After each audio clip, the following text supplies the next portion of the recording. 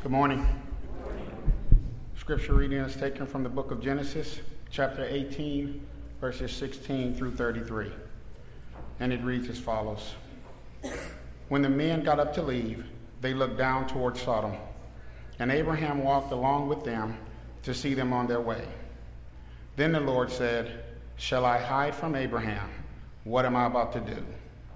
Abraham will surely become a great and powerful nation, and all nations on earth will be blessed through him. For I have chosen him so that he will direct his children and his household after him to keep the way of the Lord by doing what is right and just, so that the Lord will bring about for Abraham what he has promised him." Then the Lord said, "The outcry against Sodom and Gomorrah is so great, and their sin is so grievous, that I will go down and see if what they have done is as bad as the outcry that has reached me. If not, I will know." The men turned away and went toward Sodom, but Abraham remained, standing before the Lord. Then Abraham approached them and said, "Will you sweep away the righteous with the wicked? What if there are 50 righteous people in the city? Will you really sweep it away and not spare the place for the sake of the 50 righteous people in it? Far be it from you to do such a thing, to kill the righteous with the wicked, treating the righteous and the wicked alike. Far be it from you. Will not the judge of all the earth do right?" The Lord said, "If I find 50 righteous people in the city of Sodom, I will spare the whole place for their sake." Then Abraham spoke up again.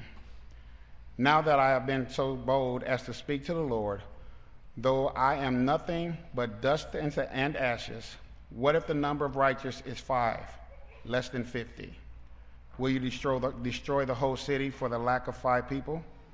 If I find 45 there," he said, "I will not destroy it." Once again he spoke up to him. "What if only 40 are found there?" He said, "For the sake of the 40, I will not do it." Then he said, "May the Lord not be angry, but let me speak. What if only 30 can be found there?" He answered, "I will not do it if I find 30 there."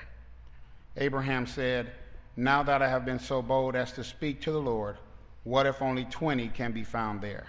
He said, "For the sake of 20, I will not destroy it." Then he said, "May the Lord not be angry, but let me speak just once more.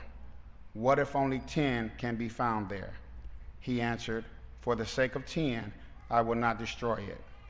When the Lord had finished speaking with Abraham, he left, and Abraham returned to his home. This is God's word. You may be seated.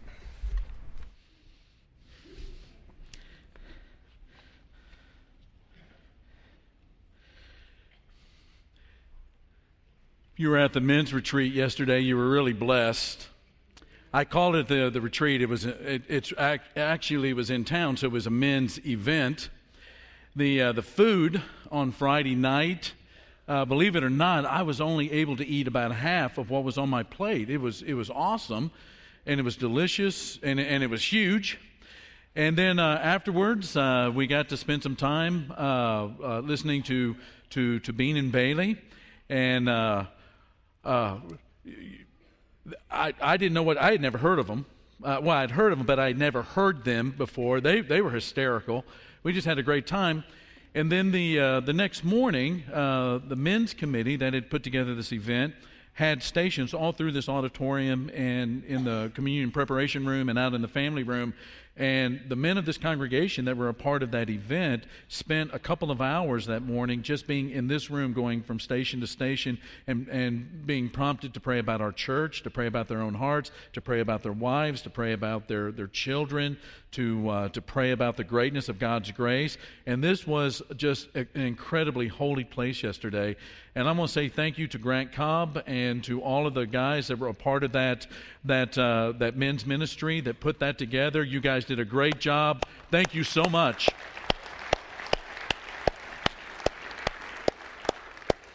A guy that just read scripture for Keith Mayberry. I mean, that was a show during the Bean and Bailey thing. We were sitting behind him, and he and his twin brother, boy, they were laughing. And it was absolutely an incredible way to get to know a brother. So it was a great morning. We are going to pray, And then we're going to jump into Sodom and Gomorrah, and it's going to be a great lesson. Let's pray and ask God to bless us. Father, you're so good to us. You really are. And you're good to us right in front of our eyes, and you're good to us when we sleep. You're good to us, Father, when our minds are distracted and elsewhere and our focus is in other places. But you are continually in our presence, Father, drawing us to you. And you do it through your nature, you do it through your Spirit, through your word, through your blessings. So many ways that you do it, Father, but you've done it this morning also through the singing as we've lifted up our voices to you. Thank you, Father, for the greatness of the blessing of praise, where we not only, Father, center you in our life as the supreme value of all the universe, but we're encouraged to know that we're not alone, that we're part of something bigger than just ourselves, this life of faith and this life of walking in the footsteps of Jesus of Nazareth. And as we get ready, Father, to fill our hearts and minds and soul again with your word, we're asking you to bless us with eyes that see and ears that hear in such a way, Father, that we're transformed even by a story that is horrible. But give us these things, Father, and we ask it in Jesus' name. Amen. Even though the majority of the words that we're going to be looking at this morning in this really, really large text deal with Sodom and Gomorrah, we're also going to be introduced into at least 3 of the great Bible doctrines that are found in the Bible. The first one, if you want to write them down on your outline, the first one is justice. A definition of justice is getting what you deserve. When I was growing up, it was pretty well known what it meant to be an Apsher, how to live as an Apsher. And if I or my brothers ever transgressed the law of living like an Apsher, we could expect that there was going to be some justice that was going to be dispensed. And sometimes that involved a lecture, sometimes it involved some kind of corporal punishment when we were smaller. But justice is getting what we deserve. And you know the really funny thing about my brothers and I, when we knew that we had done something wrong, we didn't try to argue with the law. We knew the law. We never said, Dad, telling the truth is just a little overrated. I mean, we never fought it that way. We just, we went to the next word, which is mercy. Where justice is getting what you deserve, mercy is not getting what you deserve. And so while Dad, especially when we were young, he might, give us a spanking, we were always crying out for mercy, give us what we don't deserve, And so we got justice and we got mercy. Those are 2 big ones in the Bible. The third one that's usually grouped with it is grace. Where justice is getting what you deserve and mercy is not getting what you deserve, grace is getting what you don't deserve. That's grace. Now again, although most of the portion, the words on this passage that we're going to be looking at the end of chapter 18 and all of chapter 19 deals with the destruction of Sodom and Gomorrah, it is God's mercy that takes center stage, believe it or not. And thinking about God in terms of mercy is one of the oldest ways, biblically speaking, to think about God. Think of Psalm 25 and verse 6. It's up here on the screen. Say it with me. Remember, Lord, your great mercy and love, for they are from of old. Let's say that again. Remember, Lord, your great mercy and love, for they are from of old. One of the oldest ways that we are taught to think about God is that He is merciful. Now, the title of this sermon, which is The Appalling Strangeness, actually comes from a secular book. A fellow by the name of Graham Greene, who lived in the 20th century, wrote a lot of books, a lot of them with a religious theme, wrote a book entitled Brighton Rock. Many of you may have read the book, but there's a part of the book, sort of past the middle section of the book, where there's this old fellow that's telling sort of a morality tale to a waitress by the name of Rose, and he gets to the place where he's trying to get Rose to understand about God's mercy, and he says, "You can't conceive, my dear child, nor can I or anyone, the appalling strangeness of the mercy of God." The appalling strangeness of the mercy of God. That word appalling, really kind of an interesting word, comes from a French word, appalir, which means to fade or to turn white or to turn pale. And this is kind of describes what happens to you when you see something or you observe something that just stops you in your tracks. It gets a hold of you, it stops you in your tracks, and it affects you physically. Sometime back, I received some unexpected news, and it wasn't real positive news. I received some news that stopped me in my tracks. And sometime later, as the teller of that news we were conversing about it later on, the teller of the news said, when I was giving you the news, I could just see the blood drain from your face. It's not always negative, but it's something that just stops you in your tracks until you're able to get your head around it. And that's the description, the appalling strangeness of the mercy of God that we see in this passage in Genesis, the end of Genesis 18 and all of Genesis 19. And what we're going to do is we're going to use those three words, justice, mercy, and grace, to be the outline through which we walk through this text. So, again, the center of our thoughts this morning is going to come from what is probably the first recorded extended prayer, this long prayer that God and Abraham are having together. And it's a little bit startling when you think about it, this conversation that Keith just read for us. It seems like God and Abraham are haggling over the price of cattle. But to understand it fully, what's going on at the end of chapter 18, you have to see what's happening in chapter 19 with Sodom. And that's where we begin with the word justice. The story of the destruction of Sodom and Gomorrah is among the most famous or infamous, best-known stories in the Bible.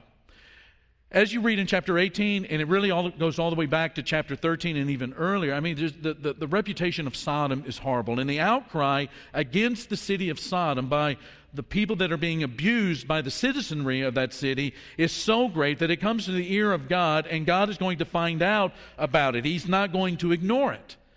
And those two angels that had accompanied God to the tent of Abraham at the great trees of Mamre, and beginning of chapter 18, those two angels are heading towards Sodom and Gomorrah. And at chapter 19, verse 1, we read that they arrived there right as the sun is starting to go down, and it's the end of the day, it's the beginning of the evening.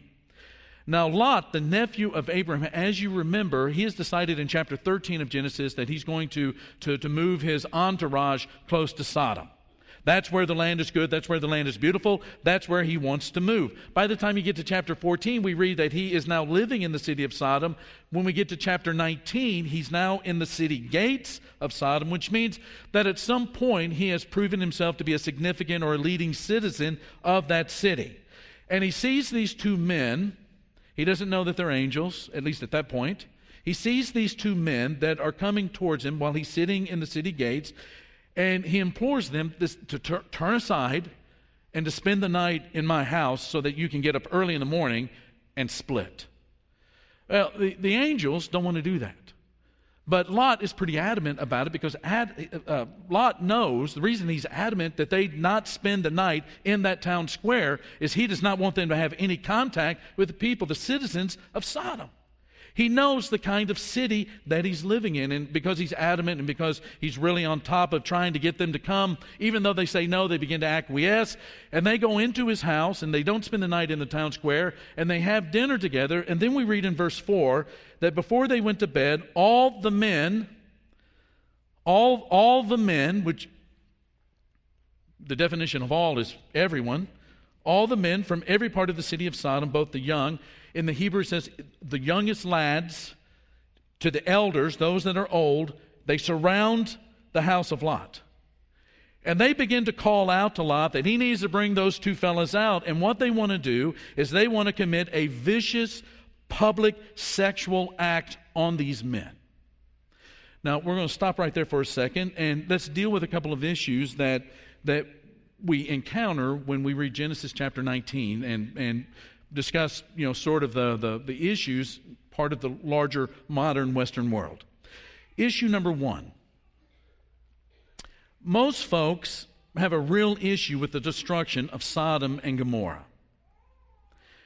People in the West will say things like, I don't believe in a God of judgment. I don't believe in a God of punishment. I believe in a God of love. I believe in a God of mercy. I don't believe in a kind of God that is going to do that to a city. Reminds me some years ago, when I was living in another state and ministering with another church, I got a phone call one night that there was a domestic dispute that was taking place at a home of one of the daughters and granddaughters of members of our church family. They asked if I would go over and help sort things out. I get there about the time that the police are handcuffing the 17-year-old daughter, putting her in the police car to take her away, and mom is just distraught, and I'm starting to comfort her and talk to her about it, and she just goes, I just can't believe that this has happened. I just can't believe. Well, this is a woman that had been negligent of that girl. She had been emotionally abusive. She had been absentee. She had treated this girl like trash, and finally this girl had gotten old enough that she was going to say what she thought, and she did, and her mother didn't like it, and it escalated into something physical, which was absolutely wrong. But everybody knew that this woman was just struggling to be a decent human being, let alone a mom. And she said, I just can't believe this is happening. I don't know why I said it, but I just said, it's just one of the tough things about living in the world as it is that sometimes it's just the consequences of our actions. It's just the consequences. And she looked at me and she said, I don't believe in a God of consequences. I believe in a God of love. And that story is just pretty typical of a lot of the reactions that people have to a story like this. The bottom line about Sodom is this. If God hears the outcry against this city and does not judge, then how in the world is he merciful? How is he merciful? Sodom is beating people into the ground. Sodom is a vicious city. Sodom is a ferociously angry, cruel place, and God is going to put a stop to it. And these judgment events in the Bible are there for a reason. Every time we read about one of these judgment events in the Bible, in the Old Testament or in the New Testament, what we are being reminded of is that God one day is going to bring a hard and complete and abrupt stop to the evil that's in the world. And God's judgment against evil is an act of mercy. Issue number 2. God destroyed these cities because of homosexuality. But notice what the text says. All the men of the city, from every part of the city, both the young lads and the older gentlemen, show up at Lot's home. Which, does that mean that 100% of the men of the city were homosexual? Highly unlikely. I agree with one of the things that Rick Marr said when he was here during our Insight seminar and was actually kind of walking us through this text. He said, if this town thought that the visitors were a danger, they would grab them, they would drag them to the city square and rape them in order to emasculate them, to demean them, to subjugate them. And the message in doing that was, don't mess with Sodom.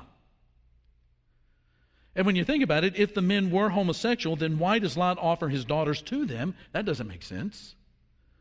No, this is a homosexual act that's being perpetrated or wanting to be perpetrated on these men, but it's not an act of homosexuality. This is about inhumanity and cruelty. It's about being ferocious. It's about being vicious to other human beings. And that was the reality not only of Sodom but also of Gomorrah. It was a vicious place according to the biblical references. In Isaiah chapter 3, it is associated with oppression. There's no justice in this place. People are being beaten to the ground. They're being ground into the dust.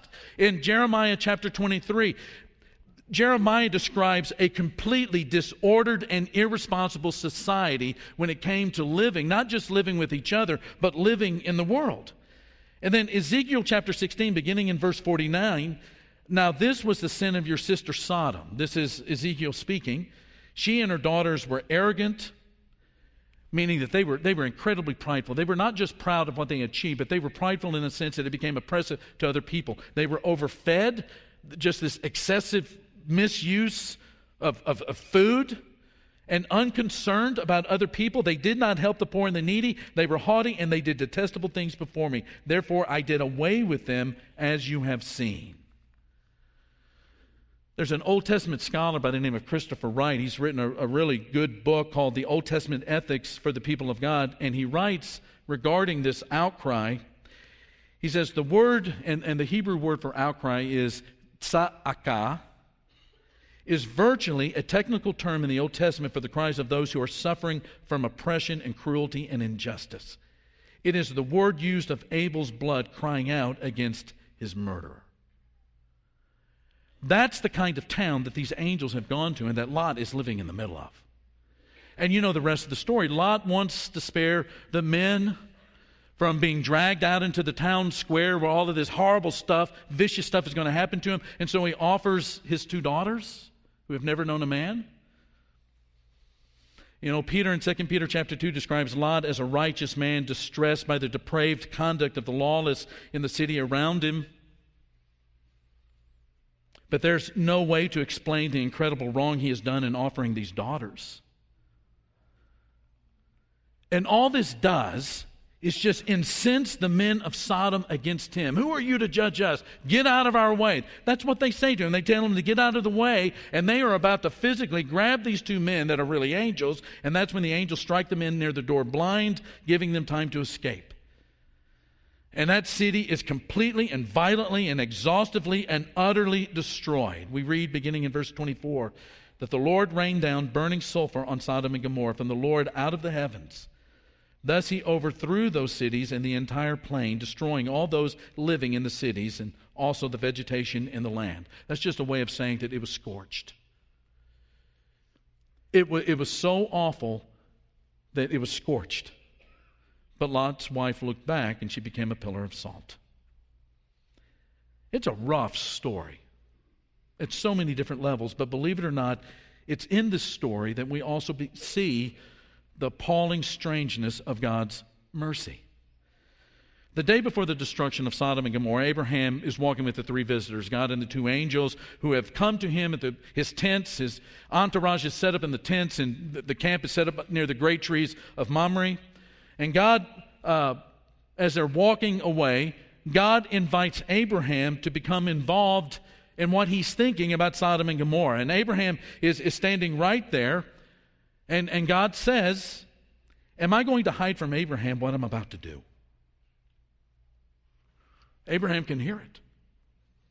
Am I going to hide from Abraham what I'm about to do? And Abraham, he says, is going to be a blessing to all of the nations of the world, including these Canaanites.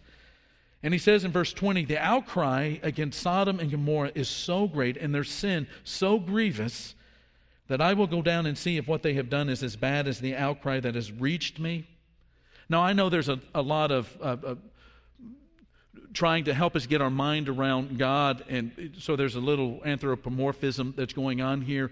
But getting back to Sodom and Gomorrah, that city is so rough, and that city is so vicious that God's going, I'm hearing all of these outcries, and how could that be? I got to go down and check this out for myself. It's that bad. And Abraham is hearing him, and he said, I want to see if what they've done is as bad as the outcry that has reached me. If not, I will know. It's sort of as if God is saying, I don't know if I should tell you this. But when somebody comes up to you and says, I don't know if I should tell you this, what does that usually mean? I'm about to tell you something. But it means something more than that. It means that I trust you enough with this information that I'm about to give you. And it's at this time that the 2 other beings leave, and it's just God and it's just Abraham, and the 2 of them, God and God's friend. And Abraham, who's standing before the Lord, approaches him and asks, will you really sweep away all of these people, all of those Canaanites, even if there are 50 righteous people? You see, Abraham knows all about justice, right? Justice is getting what you deserve. He doesn't argue the law. He assumes the law. He doesn't, every time I've gotten a speeding ticket, and believe me, that's been a long time. It used to not be such a long time. And I always cried for mercy, but they never give it to me. Every time that I got pulled over, they say, hey, you were going, 65 in a 55. And I go, well, you got me, but here's the deal. 55 is really dumb. This stretch of road right here, this has 65 written all over it. I don't know about, turn to the Ellen. Hey, doesn't it say 65 to you too? Ellen stays out of that stuff, right? Abraham assumes the rightness of the law. He doesn't say, I know they're guilty, but the law just doesn't make sense. Abraham assumes the law. And at the same time, there is, even though the NIV is a great translation, especially the older NIV, I think it's a great translation, let's not get jammed up with that word spare. It's actually the word in Hebrew, nasa, which means to take away or to bear the guilt. In other words, he says, it's not just spare, but will you not forgive all of these people that are about to be destroyed if there are 50 righteous people? Notice what Abraham is doing in that conversation. Notice what he's doing. Abraham is reworking the calculus of salvation. He's discovering that there's a different kind of trigonometry when it comes to salvation. Abraham is really asking, is it possible for the righteousness of the few to trump the unrighteousness of the many? And God says in verse 26, if I find 50 righteous people in the city of Sodom, I will forgive the whole place for their sake. And as God's love of righteousness and the power of righteousness in God's kingdom becomes clearer and clearer and clearer, Abraham gets bolder. And he goes, God, what about, seriously, okay, we're talking about 50, but what if I'm off by 5? How about 45? And God says, hey, 45, I'm in. And he goes, well, suppose I'm only 15 off and there's really only, 30. What about 30? If there are 30 righteous people in all of these cities and all of these people and all of this stuff that's out here in the plain, if we find 30 righteous people, will you spare? Will you forgive? And God says, absolutely, I'm all in. That's fine, 30 people. And then he says, well, and maybe he's beginning to think a little bit about the reputation of Sodom and Gomorrah. He goes, okay, we're talking about Sodom and Gomorrah. What about 20? God says, yeah, 20. And then he goes, how about 10? I know I'm only dust. I'm dust. I don't have the right to talk to you like this. But oh God, 10?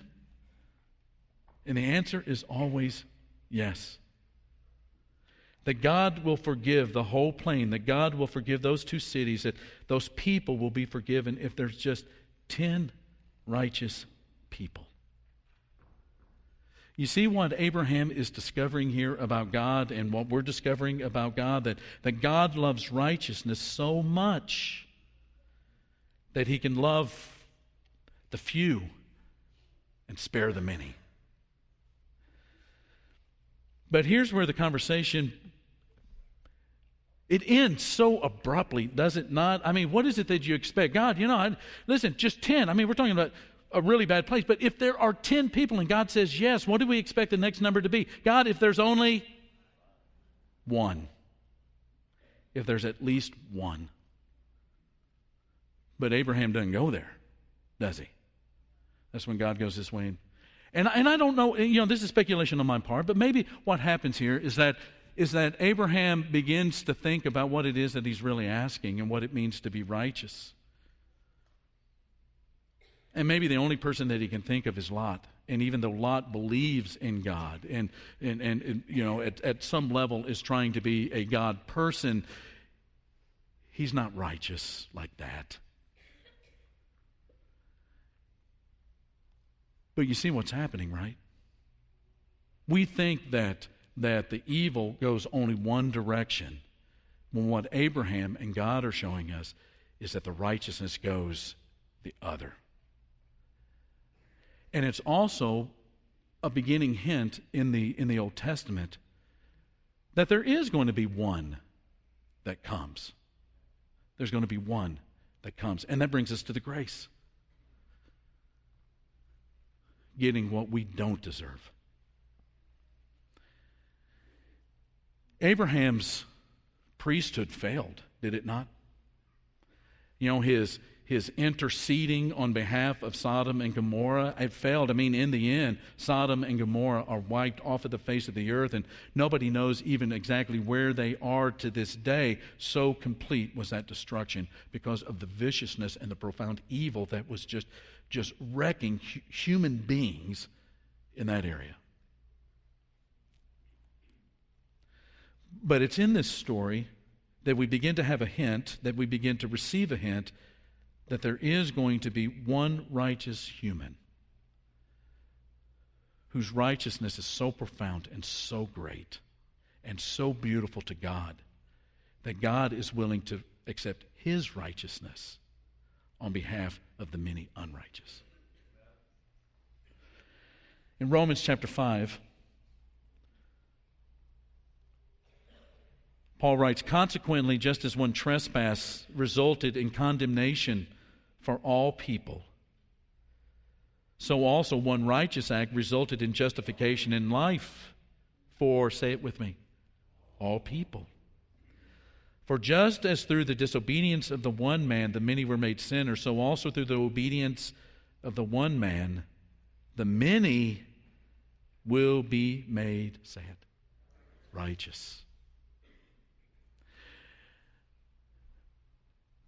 The story of Sodom and Gomorrah is just an awful story. I mean, it's reminiscent of what was going on in the world at that time when only Noah was righteous. And what God is seeing in terms of man's inhumanity, man, and the evil and the rejection of God and rebellion against God and all of that, and all of it, just heaped up and heaped up and heaped up and ramped up as time goes on, that God is grieved in his heart that he even put man on the earth.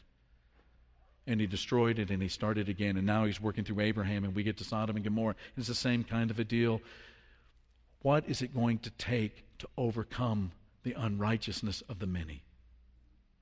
And it's faith in the one perfect, without blemish, righteous man, whom we call the Messiah, Jesus of Nazareth, who came and became like us, a human being, and lived among all of the temptations and among all of the viciousness of this world, and was even the victim of our viciousness. Lived a perfect life, the most sensitive man who ever lived, and because he was the most sensitive man who ever lived, the more it pained and the more that it hurt him in his suffering. But in his righteousness and in his love, he becomes the way for us to find our way out of that kind of a life where that takes us to a place where there is no hope that God will ever come and rescue us. But to take us to that place where we are forever and ever and ever in the abiding presence of God. We're going to have a couple of our shepherds down here at the front, spiritual leaders of our church, and we want to offer an invitation.